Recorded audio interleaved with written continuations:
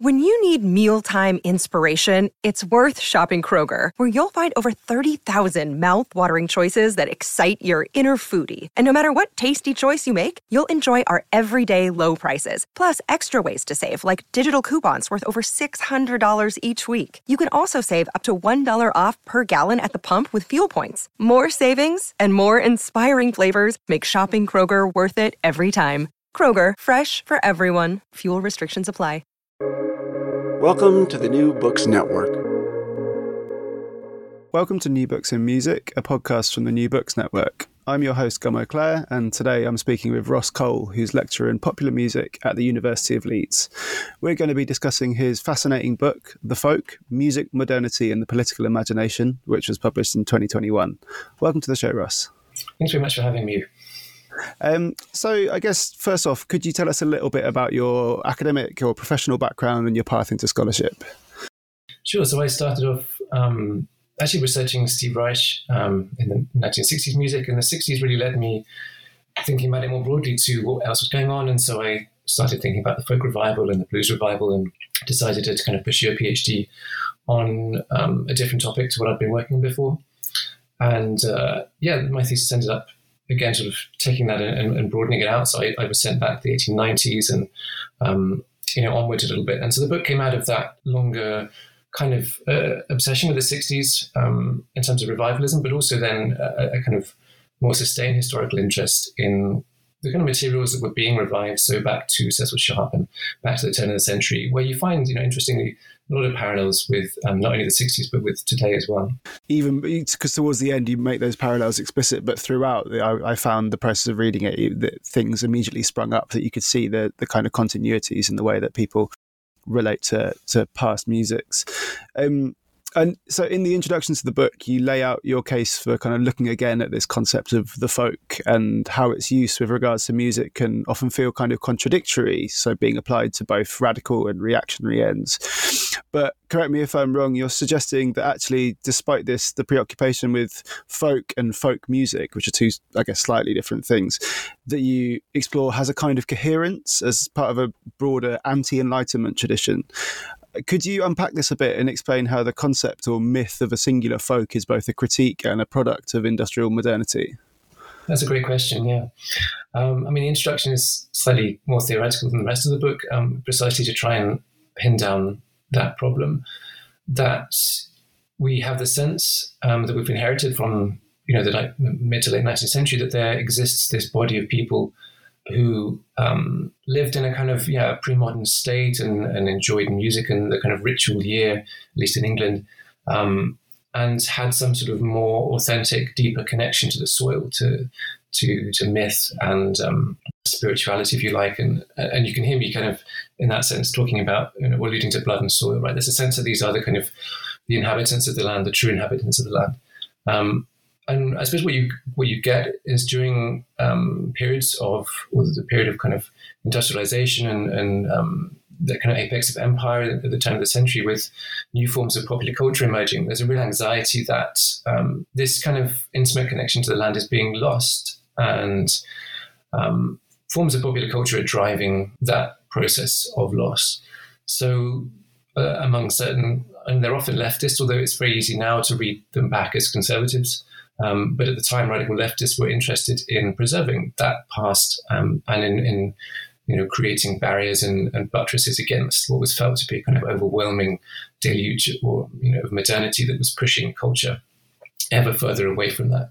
So in that sense, it is an imaginative force, and it comes into being as part of modernity. And even you could argue that someone like Bruno Latour might be a good point of contact here to look to, that in some ways this is about imaginations of modernity, that we have never truly been modern, he would say. But what we've done is we've imagined that there was a modern period, which then implies that there was a kind of pre-modern period.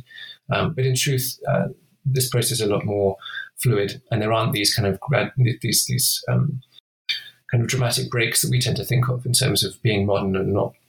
What's interesting is obviously that's a very temporal conception of modernity, but then the collectors that you kind of survey and that you talk about, obviously the collection that they're doing is often from people who are existing at the same time as them, but who exist in this imagined past, in this pre-modern past, which immediately calls into question any kind of neat periodization or any kind of coherent notion of modernity. And that was something I found really fascinating. And obviously Cecil Sharp's work in Somerset is quite significant there. I wondered if you could talk about that relationship to people existing at the same time as them, but apparently in the past. Yeah, that's an excellent point. You've picked up on the fact that this is an important facet of the kind of broader Enlightenment project, if you like.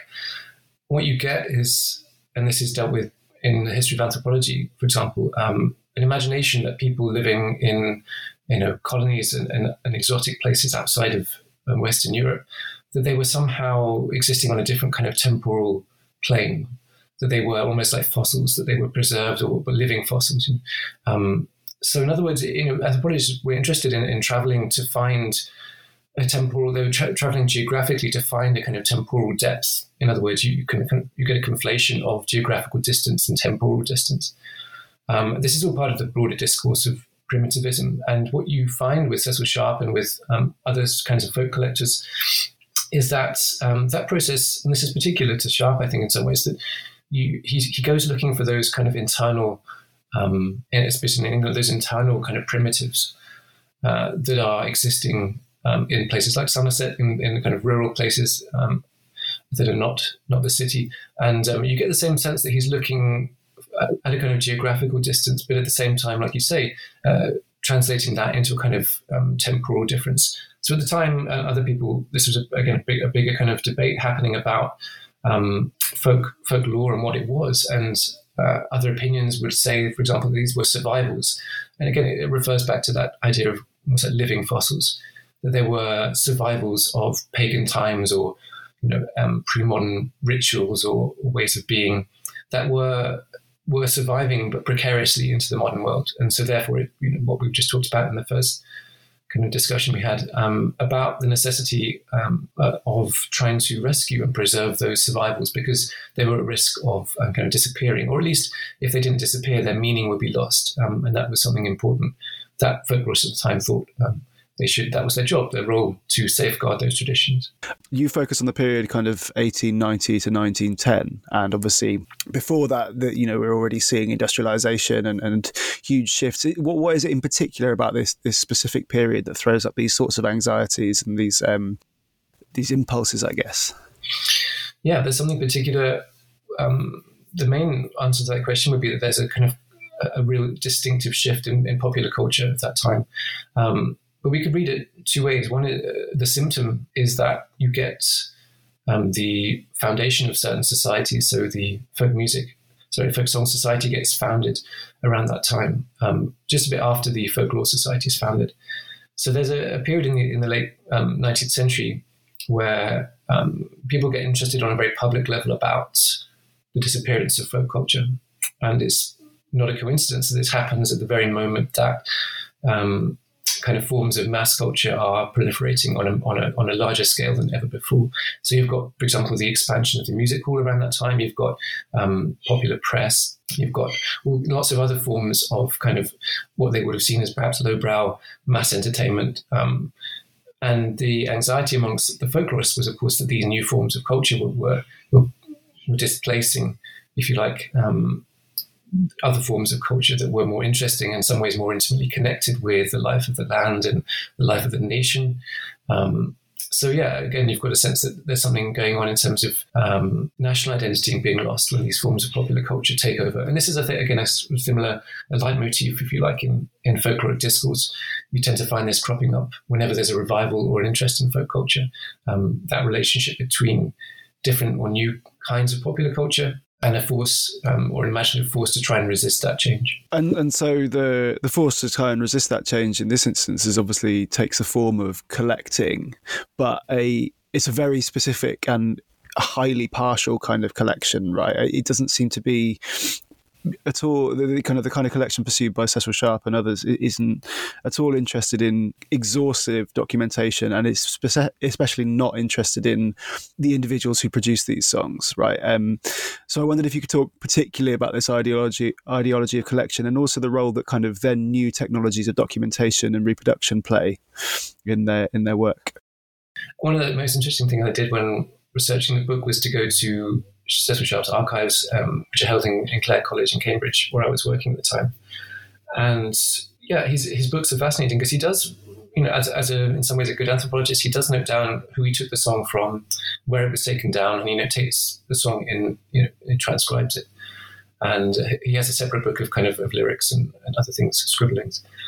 But one of the striking things you find in those books is in a kind of dramatic script, he will write not a folk song, of course, across certain of the songs, which begs the question, why did he collect them? So what I find interesting about Sharp is that there are kind of two processes going along. One is this attempt to kind of collect everything and notate things. And the other is, like you say, very selective. He knows instinctively, it seems, what a folk song is and what a folk song is not. And that drives his kind of ideological project. My point in the book is that these are not kind of coincidences, that he is driven, and this is specific to him, and we'll talk about other collectors in a minute perhaps, but that he was driven ideologically by new kinds of scientific thinking that he studied at Cambridge and he was exposed to at the time. This idea that you would take your data and try to make sense of that and create general theories out of specific instances. So he is interested in evolutionary theory. I mean, so someone like Parry, but Sharp is interested in a different way. He's interested in the sense that these songs are indicative of the cultures and the race, the people that produce them. And this kind of scientific imaginary that Sharp has, and it's quite an unusual one, is one that drives him to do certain things with the songs. And in some ways it drives him further and further away from the kind of anthropology, the ethnographic work that he was undertaking, towards grand kind of theories about where music comes from, about the evolution of culture. So yeah, the point that I was trying to make is that we need to see him in context as someone interested in scientific thinking, but that scientific thinking leads him further and further astray from the kind of realities of popular culture at the time. He writes very clearly that he does not like popular culture. He hates the music hall. He hates the fact that these songs are being sung in taverns, in towns and villages, and that other kind of songs are being lost. So again, we get that sense that his collecting is trying to kind of preserve a lost world in the face of changes in popular culture. Yeah, and this kind of taxonomic view he takes of folk song, and I guess scientific and also kind of brackets race scientific approach he takes. Obviously, Cecil Sharp is probably the most famous person in the kind of popular imaginary of folk song nowadays, and in some senses is kind of one out there, but it wasn't without controversy even at the time, right? So I wondered if you could talk a bit about other figures who pushed back a bit against that or had other ideas of how to collect folk music. Absolutely, there were people at the time doing similar work much before Sharp. Lucy Broadwood was a great example. There were, in fact, a couple of pioneering women, Kate Lee, another one, who was instrumental in founding the Folk Song Society, who were doing what we would call field work now. Lucy Broadwood was more interested in digging up kind of old written sources. She was very open to the fact that what people thought of as folk song was actually just really old music. It was old ballads and broadsides that people had remembered or been passed down amongst families, or remembered or misremembered. And she was pointing out the fact that actually, if you look at kind of music and words that were being sung in some places at the time, you could correlate them quite closely with printed material that you had found 100 years before. Sharp was not interested in that at all. He had a very different, and this is what I was alluding to before, a more scientific obsession with understanding music, and he was not interested at all in the historical work that was required really to understand what this song culture was. My broader point in the book is really that folk music is a kind of is an invention. This is not a radical point if you read the material closely, because what you've got essentially is a series of contexts where people are singing old music, And at some point, that old music or facets of that old music culture get turned into folk song. But of course, if you look at the time, people were singing all manner of stuff. It's a kind of mistaken belief to think that there were some people singing pure things and other people singing impure things. In truth, like if you look at the South in the US at a similar time, there's all kinds of hybridities going on. Someone like Henry Burstow is a great example of someone that sang all kinds of material. He just liked singing songs. Some of them were old songs, some of them were new songs. He didn't in fact make those distinctions that someone like Sharp and Broadwood, the intellectual elite, kind of urban elite, would make. They came in and really imposed their view of what was worth collecting and what was worth forgetting onto that song culture. In other words, making a kind of fundamental mistake, not to see those people's or take those people's experiences on their own terms. Yeah, and I was going to mention this later, but I feel like it makes sense now. In the British context, it feels like a lot of the desire for preservation is shot through with anxieties about kind of cosmopolitanism brought about through imperial strength, interestingly, which feels like quite a knotty point. It's the fact of British imperial dominance that makes concerns about the imperial core more profound. Is that accurate? Yeah, absolutely. You get some interesting discussion happening where, as usual, everyone, people will disagree and you find dissenting viewpoints. So Sharp became famous by debating people in print at the time, and you get the sense that people had read what he had written and said, well, actually, no, this is, if you look closely, you can find songs that come from the continent. And, for example, that we can't make these kind of national classifications that he's trying to do about where music comes from and who music belongs to. Music is fluid and hybrid. And in some ways, whenever you think of national music, it's a deliberate project of kind of putting up barriers where those barriers, in fact, don't exist. And similarly with the empire, that I came across some interesting sources where the point was being made that it's impossible to think of Britain at the time as being a kind of standalone nation, right? That the imperial project was a necessary project of hybridity. So to try and kind of counter that becomes a political project to try and purify and remove those kind of those connections that happen organically and inevitably when processes of colonialism bring other cultures into contact with the metropolis. So Sharp, for example, is very worried about cosmopolitanism, and his project is one of trying to resist that. And we can, of course, get a sense that what's going on here is, yes, it's political and has a racial dimension. And so, you already touched on the Folk Song Society a bit. I wondered if you could give a bit more, explain a bit more about what this organisation did and how their specific approach to revivalism was also really intimately connected to the movement for social reform. Yeah, well, in fact, the Folk Song Society was not really interested in revivalism initially. It's the point in the book is that revivalism really begins with Sharp and takes on a new life with Sharp, that he was first and foremost a revivalist. He was not someone that was interested in documenting culture for its own sake. He was interested in reviving it precisely because he thought contemporary society was decadent and full of kind of bad things, and it was time to return, us to the soil and the land. So the Folk Song Society was started as an endeavour, a London-based metropolitan elite endeavour to document and understand kind of what they would have thought of as kind of charming traditions of song on the periphery, on the margins. So to document those songs, to understand how old they were, why they were being sung, and to kind of, if they published journals, a journal, and to document them, to write them down. They were interested in revivalism to one extent, which is that these songs would be performed at the meetings, but not by the singers themselves. They would be kind of performed by members of the society. So it's worth, seeing the Folk Song Project in context, that what happens is a desire for collection and for preservation that gets turned into a desire for revivalism under Sharp. One of the most interesting documents, and you can find this, it's readily available if you look for it. Hubert Parry was asked to give an inaugural address to the society. And his address is a really remarkable text in the history of popular culture, because he comes out almost immediately and says, the society is doing something great precisely because it's combating this kind of horrific disease that is popular culture. And on first reading, like I said, it's very easy to see that, or to think that this is a kind of a conservative desire to, in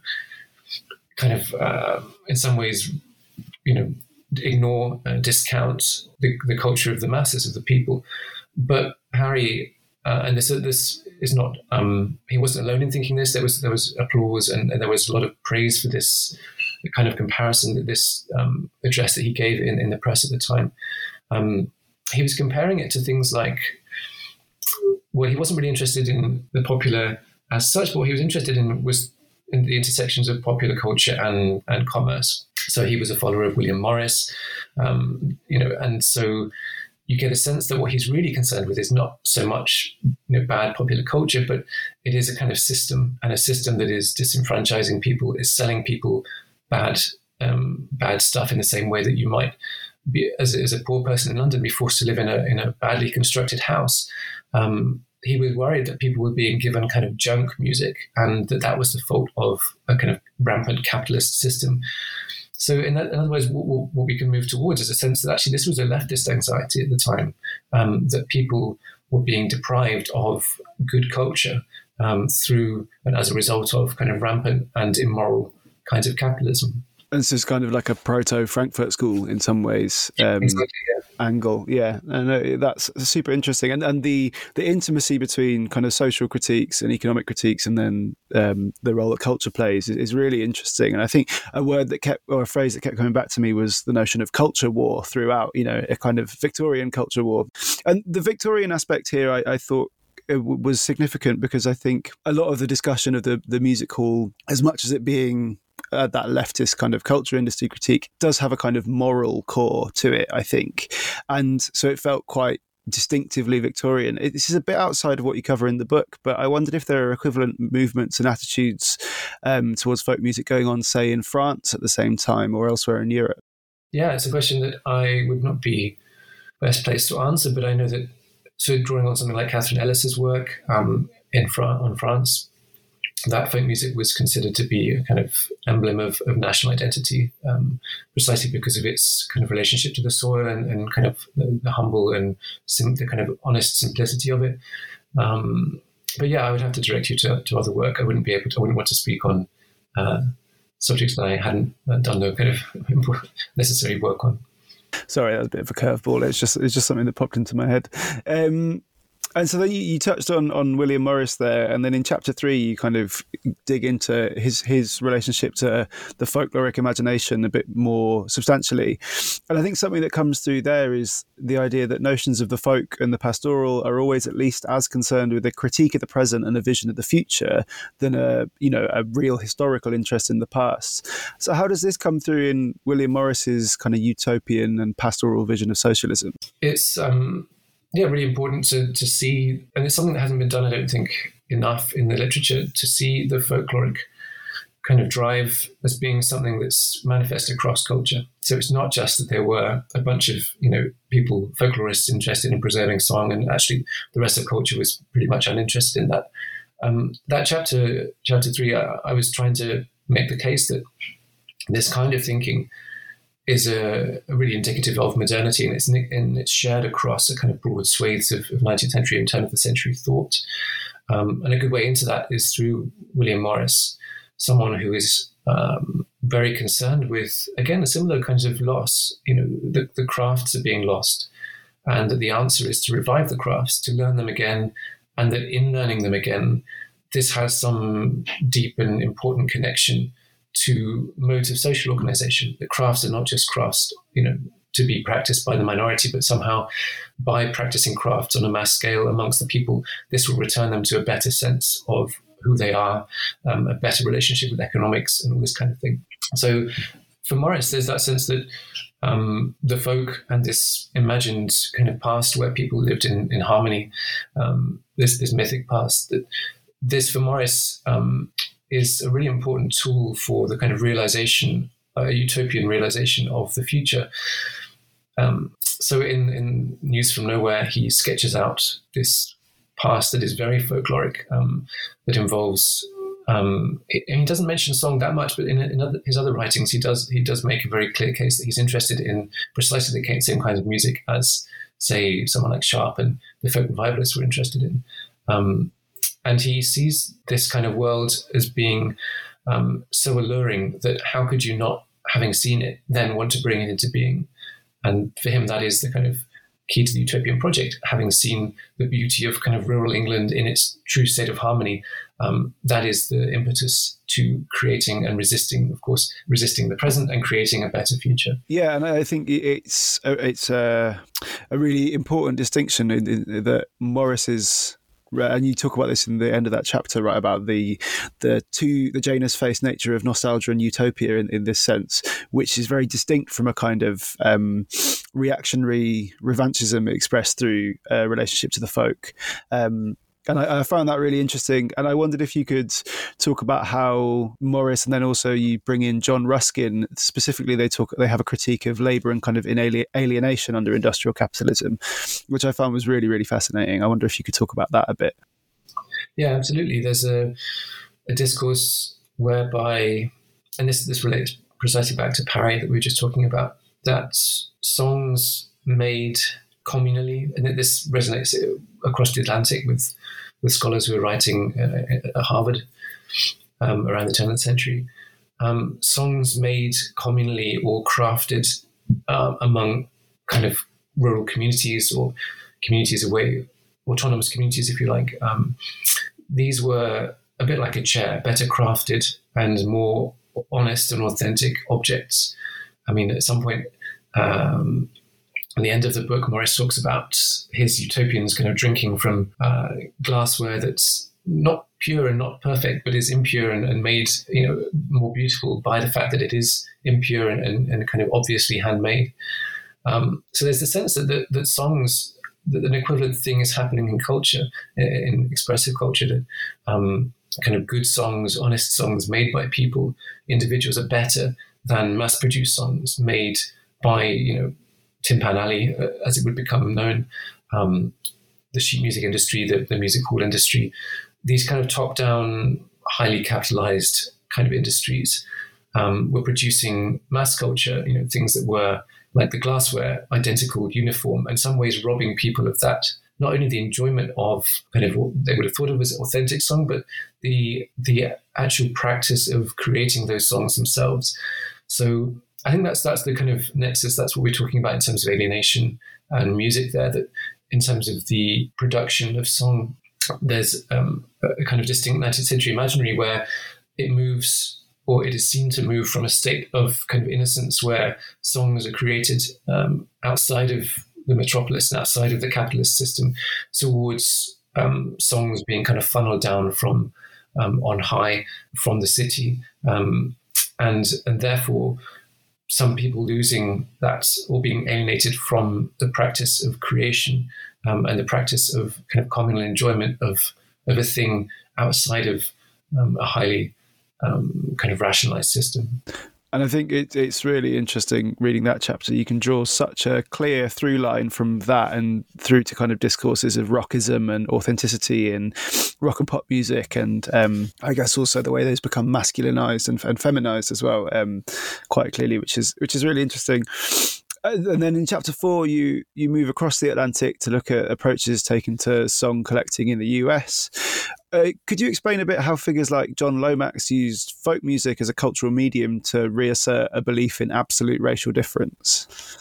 Yeah, it's a big topic there. And so maybe it's worth just taking a step back and looking at thinking about Lomax's earlier work, that he was one of these people, just like we've been talking about, who saw kind of commonly made or marginally made, if you like, song as being much preferable to mass pop culture. So one of the first instances, and he was he was trained in the kind of Harvard Ballad School tradition, even though he was a Texan. And so that's the tradition that goes from Francis James Child through his students and ends up with Lomax. So Lomax goes and tries to find what he thought of as contemporary manifestations of these old ballads, still being made, the kind of last remnants of the peasantry, as Sharp would have put it. And Lomax finds them amongst cowboys. Well, he thinks he finds them amongst cowboys. Cowboys for him are, and this is where the gender aspect becomes very obvious, that he sees the kind of last remnants from authentic popular culture being amongst the kind of solitary men on the plains. And of course, that implies, or it's part of a discourse that feminizes popular culture, that popular culture is a kind of a horribly decadent and effeminate thing that is, driving out the true authentic masculine. And here, of course, in that sketch, you can hear very clear parallels with the kind of alt-right and the post-alt-right discourse of culture that's happening at the moment.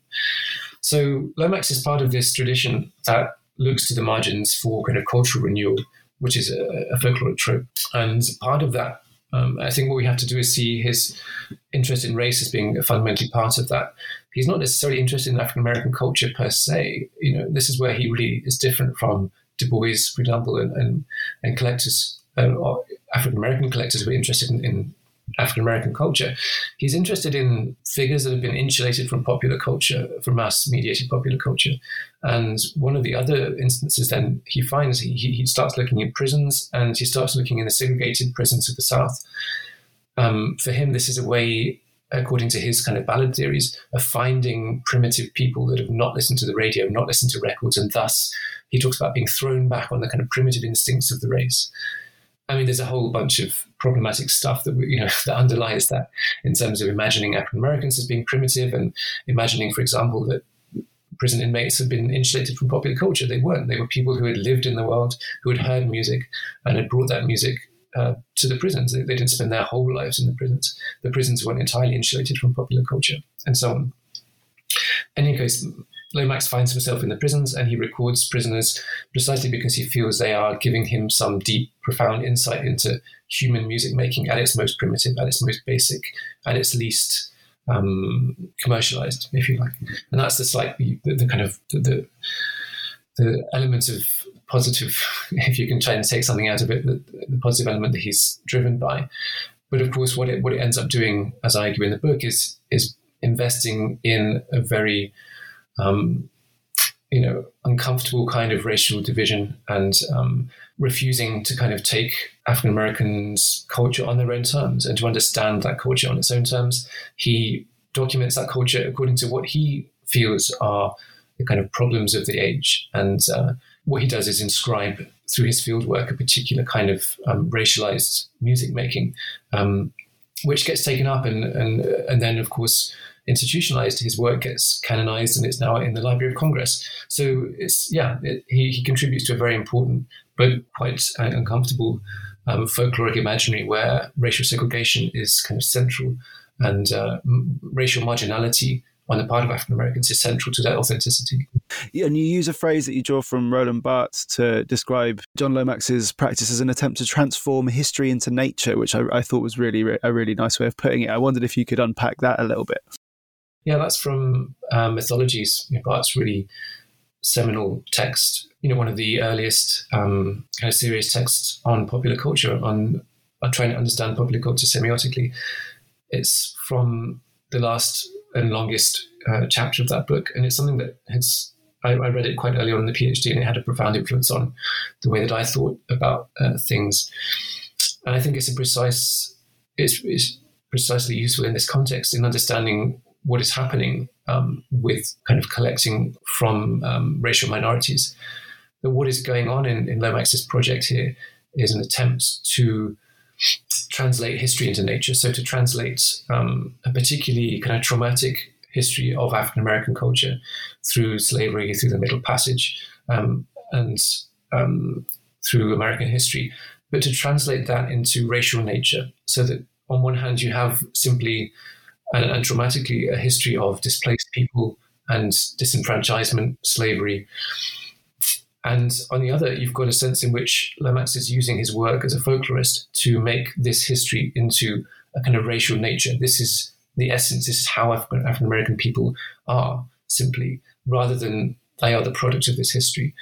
So Barth's work there helps, I think, us to understand the kind of error the fundamental error that's at the heart of that kind of folkloric process. It's really remarkable to look at a country like the US where, and particularly the music, right, which is so demonstrably and like self-evidently hybrid, syncretic, impure or whatever. You think about, the history of jazz in particular, which is something I'm interested in, and the fact that so quickly and so sharply this purity can be reasserted through exactly this sort of thing. It's fascinating. So then how does a figure like Du Bois differ then in his treatment of African-American music and its relationship to the folkloric imagination? To me, it seems like a key difference you draw out is the distinction between revival and remembrance, maybe? Yes, absolutely. That's a nice way of putting it. Another word I use is belonging, that Du Bois, as obviously an African-American and someone interested in the future of the race, but not in a kind of anxious way, in the same way that, say, Parry and Sharp and Lomax are. The white folklorists tend to be much more anxious about popular culture and the future. Du Bois is interested in his work in, on one hand, trying to make sense of the trauma of the past, in the sense that this is trying to create a culture out of ruins, out of desolation, fragmentation, and pain. How do you take that and make a culture out of it that is worth living, that is, that it, on one hand, I'm trying to say this, but remembers that trauma appropriately and doesn't bury it, but on the other hand, provides a kind of positive impetus for the future, provides a reason that the culture would thrive and that there would be a reason to kind of instill a sense of belonging and to be optimistic about a future in a country that had historically treated these people with such abhorrent kind of disregard, despite their kind of foundational role in literally building the country. So Du Bois's folkloric work, I mean, he wasn't a collector in the same way that Lomax was, but what he was interested in was what he called the sorrow songs, the spirituals. This is what he saw as the folk music of the plantations. And for him, those songs become a kind of beacon, become a way of remembering, but also anticipating a better future. And he uses that material in his book, in his writing, as a kind of a cipher for creating a community that has a shared sense of identity, and that identity is a positive one, rather than one that's simply been imposed, as Lomax has done, from without. But there's not complete agreement amongst some of the African-American writers and figures within the Harlem Renaissance, for example, that you cover, right? That some of them have a much more guarded and skeptical attitude towards popular culture. Towards the spirituals. Is that accurate? I wonder if you could talk about that a little bit. Yeah, absolutely. Well noticed. It's really manifest in something like Invisible Man, Ralph Ellison's kind of monumental novel. Ellison is, in that novel, points out the fact that there are kind of fault lines running through African American communities at the time, to do with whether, and this is something that actually Lomax comes across when he writes to some of the Southern colleges and says, please, can I come and share my research with you? And they say, well, I'm sorry, I think you've got the wrong end of the stick here. We're not really interested in this kind of primitive stuff, in your idea of us as being sort of authentically primitive. So yeah, a division between whether we take these kind of so-called primitive songs, these spirituals, and the kind of culture that gave birth to them, and like Du Bois, we see it positively as a source of inspiration, or on the other hand, whether that is actually a hindrance, a burden and a barrier to creating a truly modern African-American nation, a community. So there are debates at the time between what is the right way of doing that. Some colleges have certain ideas, other colleges have different ideas. So amongst the Harlem Renaissance, you get a sense that, that there are positive kind of sources of inspiration that come from the deep folk past, if you like, at the same time as there are efforts to try and transcend that by entirely jettisoning those stereotypes, precisely because the stereotypes seem to hold hold back the kind of progress of that community in relation to the kind of white mainstream. It struck me as having parallels actually there with different attitudes towards improvisation in improvised music and jazz. I was thinking about George Lewis's conception of the Eurological and the Afrological uses of past material there as well. It felt like there was really real clear similarities there actually. And so then on chapter 5, you kind of turn it back to Cecil Sharp and discuss his quite complicated ideological underpinnings, which include a really strong kind of ethno-nationalism, I think, that structured his approach to folk song and what you call his hostility to the present. So you've already touched on him quite a bit, but I wonder if you could talk really specifically about the kind of broadly proto-fascistic aspects of Cecil Sharp's work. Yeah, I mean, he's had his fair share of criticism over the years, and there's a sense, I think, amongst folklorists, contemporary, those scholars interested in folklore, that, he is a slightly awkward figure and, we just need to kind of forget about him. But what had struck me in the literature was that people someone like Dave Harker had identified that there was something odd about his politics. There was something kind of contradictory in the same way that we've been referring to throughout this discussion, that there's some sense in which there's an odd overlap between the kind of leftist radicalism and what we read as kind of staunch conservatism, particularly kind of racial conservative attitudes towards racial identity and belonging. But other scholars have just left it there and said, well, this is just how it is. It's an odd kind of mixture. And so I saw that chapter and my work in general on Sharp as being an attempt to make sense of his politics. And when you start to piece the puzzle together, you see quite clearly that he anticipates particular kinds of fascist ideas in a way that I was drawing a lot on Zeev Sternhell's work. And he makes the broad but really essential point that fascism should not just be seen as in relation to fascist regimes of the 30s and 20s, but really in terms of a culture that gets born around the late 19th century and is a culture before it becomes a political force. And so Sharp is very much of this culture. He is someone that is a conservative nationalist, but he's also a socialist. He's a Fabian socialist, so he's interested in slow social change. He's conservative when it comes to women's rights. He doesn't support suffrage. He doesn't support universal suffrage, the vote. He's interested in the soil, in people's relationship to the land and their past. He's anxious about cosmopolitan culture, and we can hear, pre-echoes of that way in which the word becomes associated with Jewish people, with figures who transcend in uncomfortable ways the barriers of nationhood. He's interested in resisting what's happening in terms of the empire and hybridity. He doesn't like that. He wants to rescue kind of essential Englishness. He wants to do this through education. He's not interested in revolution, but he is interested in a kind of revolution of the spirit, and that's Sternhell's phrase. He's interested in changing, and he has a kind of, as I mentioned, a kind of masculine focus, but changing English men and changing English boys through education to have a new attitude towards the nation and their race and their brotherhood. Then if that sounds a bit vague, then we can start being more specific. He uses words like Aryan, and he's interested in reading work that's being carried out in France on what was thought of as a kind of the Aryan roots of music. So all this stuff is kind of there under the surface in his work, and I felt that it hadn't really been brought to the surface, and that was, as I said, I saw that as my job in this chapter.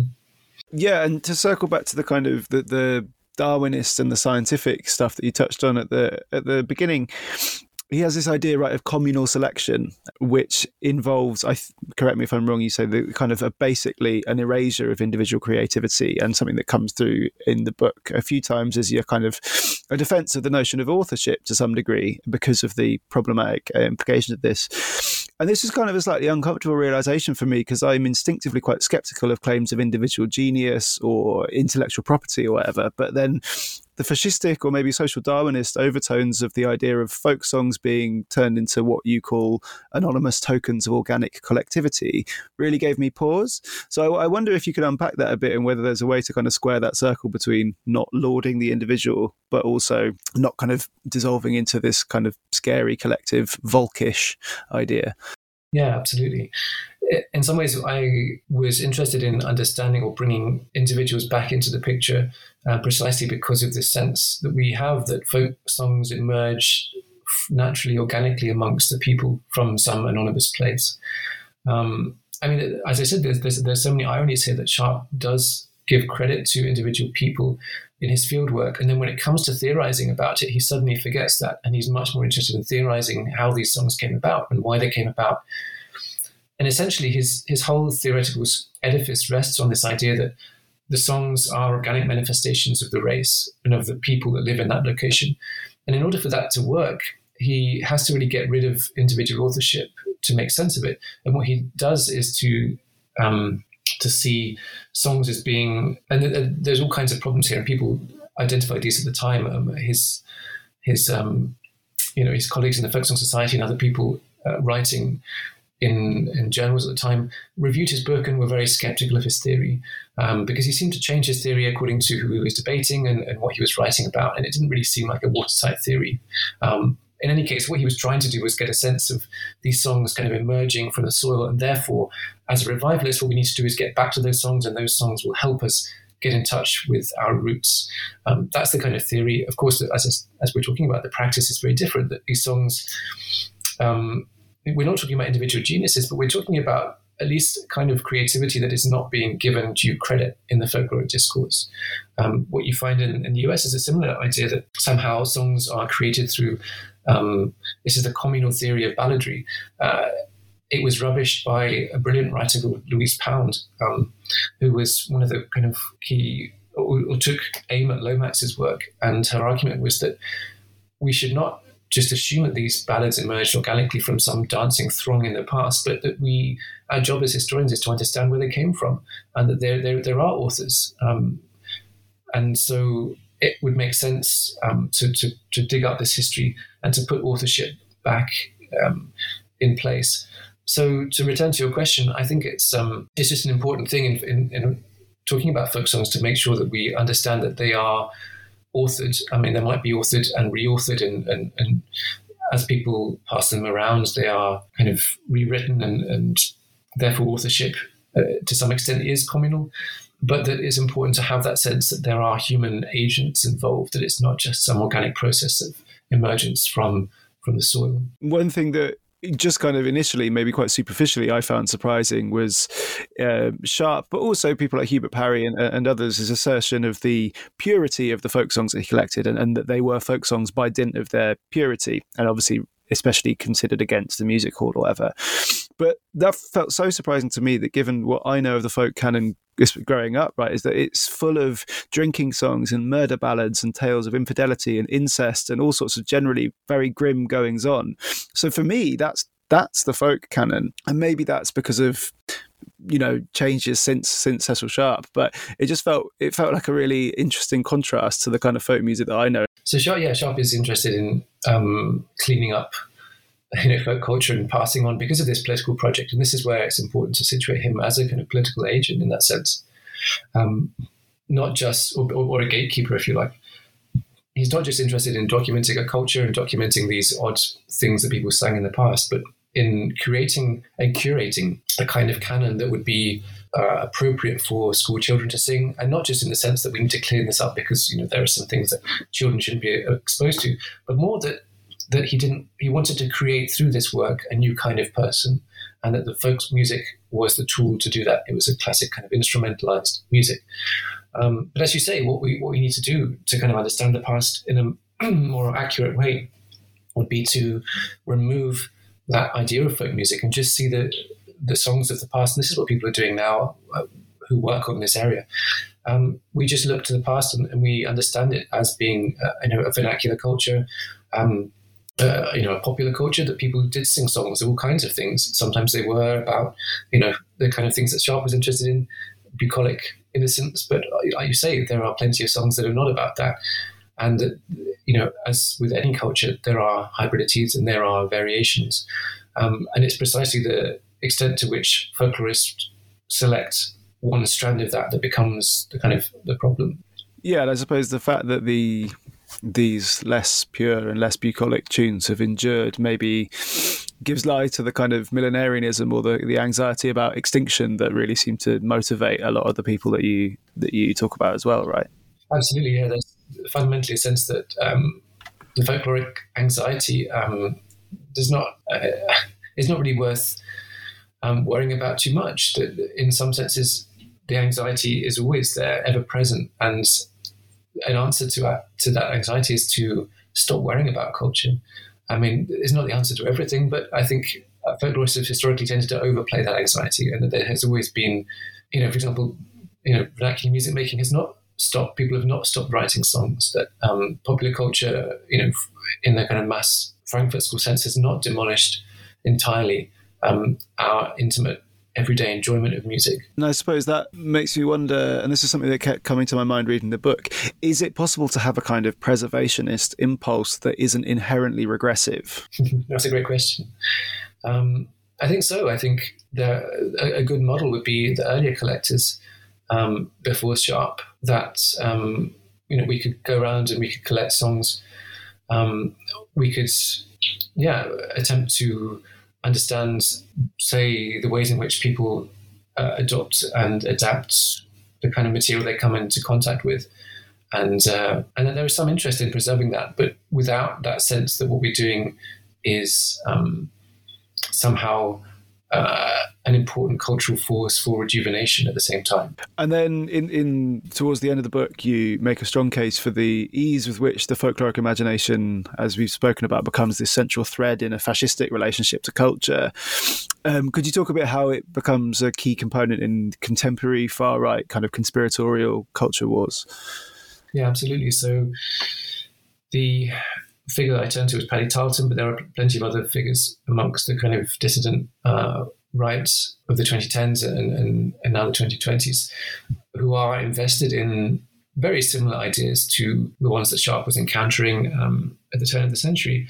So investing in racial difference, investing in songs as being key indicators of kind of racial identity, but not only indicators of racial identity, but sources of kind of, like, as I said, rejuvenation. And this is the kind of the palingenesis, if you like, the kind of way in which fascism would want to rebirth a culture, not through a Marxist uprising, but through another kind of revolution whereby culture would transform people into new subjects, new political subjects. And music is, amongst the alt-right, kind of a crucial part of this. They have similar anxieties to the leftists of the late 19th century, in the sense that they often have a kind of antipathy towards mass popular culture for the similar reasons. They see it as being kind of capitalistic and perhaps is gendered as well. So there are several parallels, as you mentioned, between the discourse of anxiety about popular culture now and the same kind of anxieties that were being thrown around at the turn of the century. But in particular, what's interesting amongst the alt-rights is the sense that, folk is the route to reconnecting people with blood and soil, with the land, with one particular kind of people. In other words, that folk culture is a manifestation of one particular ethnic group, and that group, in this case, in the alt-right, is under attack. This anxiety that white culture, the very culture that Cecil Sharp was interested in preserving and reviving, is at this precise moment in time threatened by immigration, threatened by cultural changes, hybridities, these kind of things that are well-known aspects of our modern world. This is kind of an aside, but I know you've written elsewhere about vaporwave and internet music, so that sort. And obviously, there's a massive fascist strand that fash wave, and there's a big kind of internet subculture of the far right, and with those sorts of aesthetics. Is it the same far right? Do you think, just listening to Nazi folk and fash wave, or because the relationship to the soil is obviously quite attenuated when it comes to vaporwave and that sort of stuff? Yeah, this is a great question. I mean, as with any movement, there are, people who disagree and like different kinds of music. I always think of the extreme right, the relationship between music of the extreme right and culture as being almost like a virus, that there's a sense in which the extreme right doesn't really have a genre that is archetypal, but what it does is infiltrate other genres and kind of flip them, turn them into kind of fascist tokens. So it's a great example with Vaporwave. Vaporwave didn't start as a fascist subculture. It has nostalgia as part of its kind of DNA. But Fashwave comes in, or right, dissident right kind of creators come in and flip it and turn it into something kind of fascistic. And there's some good arguments to be made about why kind of 80s pop might make a good kind of fascist anthem, but that's maybe another conversation for another time.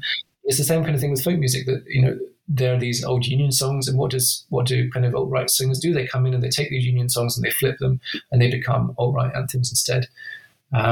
So yeah, I don't see there as being kind of any essential relationship between music and extreme right-wing politics, but that there is a kind of strategic or even a tactical kind of use of that music. Yeah, I mean, I guess that's true. I found it really interesting, some of the tunes that you identify Paddy Tarleton as adapting, like Come Out Ye Black and Tans, right? IRA anthems and Union songs, which feels completely counterintuitive, but I guess it just reveals the malleability of fascist aesthetics. I guess, yeah, I thought that was super interesting. And then, given that contemporary context, I wonder where that leaves contemporary left-wing folk groups. Thinking about, like, on the British and Irish circuit, there's bands like Lankum or the Shovel Dance Collective. Is there room for them? Can they engage in the kind of productive nostalgia or a productive use of the folk canon, or is the game up? That's a great question, yeah. And perhaps I do leave the book on quite a dark note. One reviewer mentioned that I started with a preface about kind of the importance of hope, and we end in some ways in quite a hopeless place. But that's not to say that there is no hope. In fact, if you look to chapter 3, that there are plenty of arguments in the book for a more positive engagement with folk culture and folks' productive relationship with the left, and historically more, I think, kind of underdeveloped in some ways relationship with the left that has not what's the best way of putting it, come to fruition, in the sense that we have it's a difficult genre where you've got equal kind of parts left and right, and it's very difficult to say which is more authentic, which is more true to the kind of history of folk. I suppose in the book what I'm saying by the end is that actually if you take the alt-right on their own terms when they're talking about race, music, nation, this is a more authentic engagement, if you like, with the history of folklorists' work than the leftist engagement. And in some ways, the leftist problem is to downplay all that problematic, uncomfortable stuff about blood and soil and about nostalgia and regression and all that kind of stuff. So if there is space, and I think there is definitely space for leftist or radical uses of folk music, but it would have to be a kind of use that would have a kind of a knowing distance from the history of folklorist work, and maybe go back and recuperate that sense of a hybrid popular culture that, folk music historically has been obsessed, as we've said, with purism, with not just ethnic and racial purism, but cultural purism, and that a more authentic kind of leftist political attitude would be encompassing, would be Catholic, would be much more open to hybrid forms of culture. And, if you're going to be a democratic kind of movement or have a kind of democratic sympathy, you need to take people's experiences seriously on their own terms, rather than imposing your idea of what they should be listening to. This, for example, is Ewan McCall's fundamental failing, right? That the biggest, the most famous, perhaps leftist Marxist songsmith of the modern era is very much in the same line as Sharp, in the sense that he thinks there's something bad about popular culture, and the answer is to turn to folk culture, and that is where you're going to find true and good culture, rather than saying perhaps there's something about people's love of popular culture that is worth taking seriously on its own terms. It's kind of like a folk without the folklorists, is the word, perhaps. Yeah. And what are you working on now? So now, I'm still thinking about these similar themes, nostalgia and political radicalism. So I've been doing some more work on the Nick Fuentes orbit, the Guaripa core movement, if you like, but also thinking about folk music. I'm currently working on a Cambridge companion to folk music, and perhaps some more work on vaporwave. So, Groper Core sounds relentlessly horrible, but invaluable work as well, I think. Nice. Well, thanks very much for joining me. It's a pleasure. Thanks so much for having me.